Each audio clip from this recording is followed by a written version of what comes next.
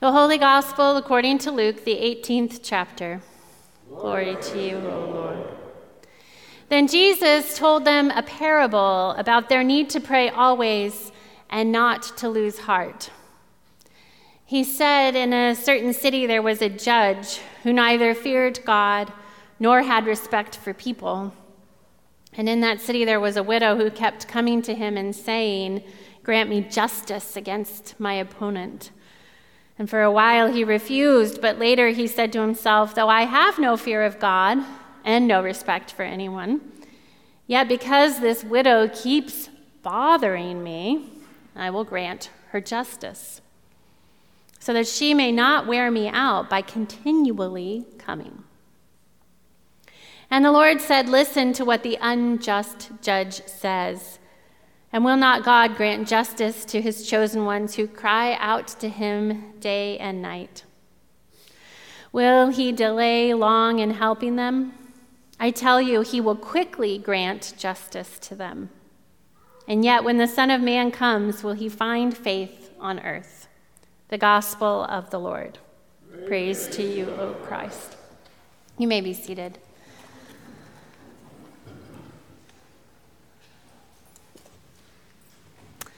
What an occasion to celebrate today. What an event in the life of our church. Here we are in this gorgeous sanctuary. And it was always gorgeous, made that way from the very beginning, its inception. But now its beauty is enhanced and maybe some of that original beauty even restored. Its glory shines through in newly painted walls and restored pews and beams and even the cross up front, which serves as our compass point. This beautiful slate flooring is set to last us at least as long as the carpeting did, those 35 years. Truthfully, it'll last far longer. And the wood at the front provides warmth and charm and beauty. The enhanced acoustics means that the music reverberates even more this morning.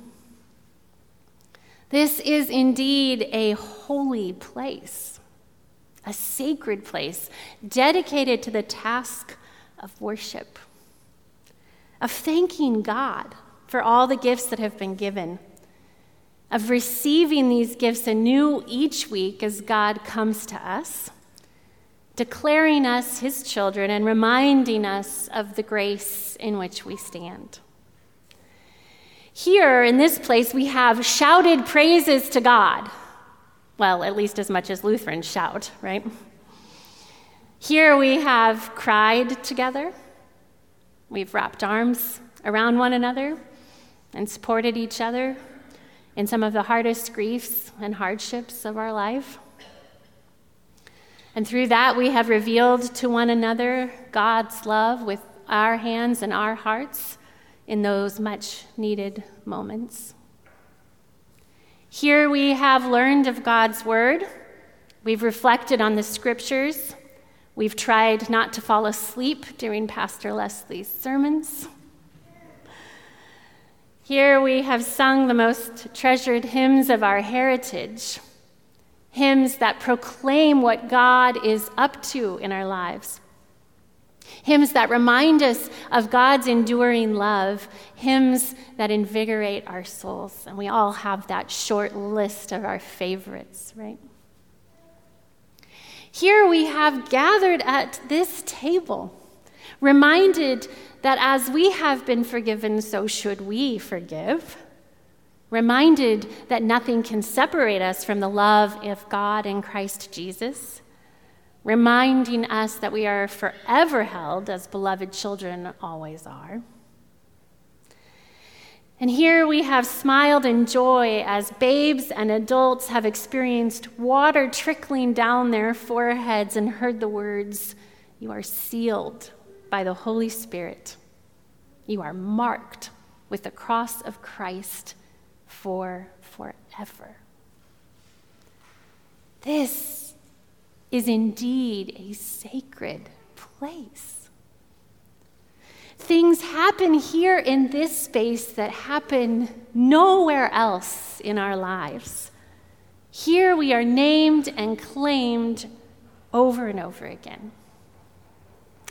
And it's been that way now for some time, right? If you think back on our history, since this church was first formed as a community of faith in the 1930s, which means that now for almost 9 decades that the faithful of Christ Lutheran Church have gathered in San Antonio to share in these sacred rituals I just named, to grow in faith, to learn to share it, to become better disciples of Jesus, and to remember always grace. When I think about the persistent widow found in Luke's gospel and the oh-so-persistent Jacob who refuses to let go of God without a blessing, I think of the faithful saints at Christ Lutheran Church. I think of you. I think of those who have gone before us, and I think of those who will come after us. In what now grows close to a century of faithfulness, the people of God here at Christ Lutheran have seen so much come to pass in our world, between nations, in our city of San Antonio and our smaller community of Alamo Heights. And through it all, we have not only endured, but we have been faithful. We have proven ourselves, if nothing else, persistent in our desire to share the good news of God, not just amongst ourselves, but for the sake of all God's people. Well, today we mark a significant moment in the life of our church as we rededicate our sanctuary. Because in this painting and sanding, refinishing and polishing, installing of wood and tile, in these very material tasks, we have made clear that our faithful persistence will not cease. We are in it for the long haul. We are doubling down on faith, hope, and love.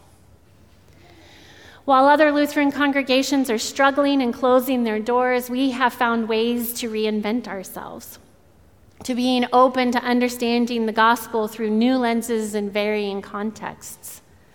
And while other churches in general seem to only be able to appeal to one generation or another, whether boomers or millennials or the greatest generation, we have representatives from each and every generation here in this community of faith. And I'm delighted to hear some of them cooing this morning. These are beautiful voices of praise to God in this sanctuary.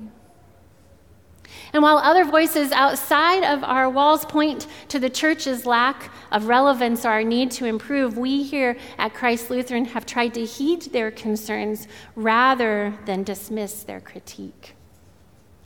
And I'm not trying to put down other communities of faith or otherwise. I simply wish to point out that part of our life and vitality as the people of Christ Lutheran is a persistent faith that constantly asks for more justice, better love, and even greater hope.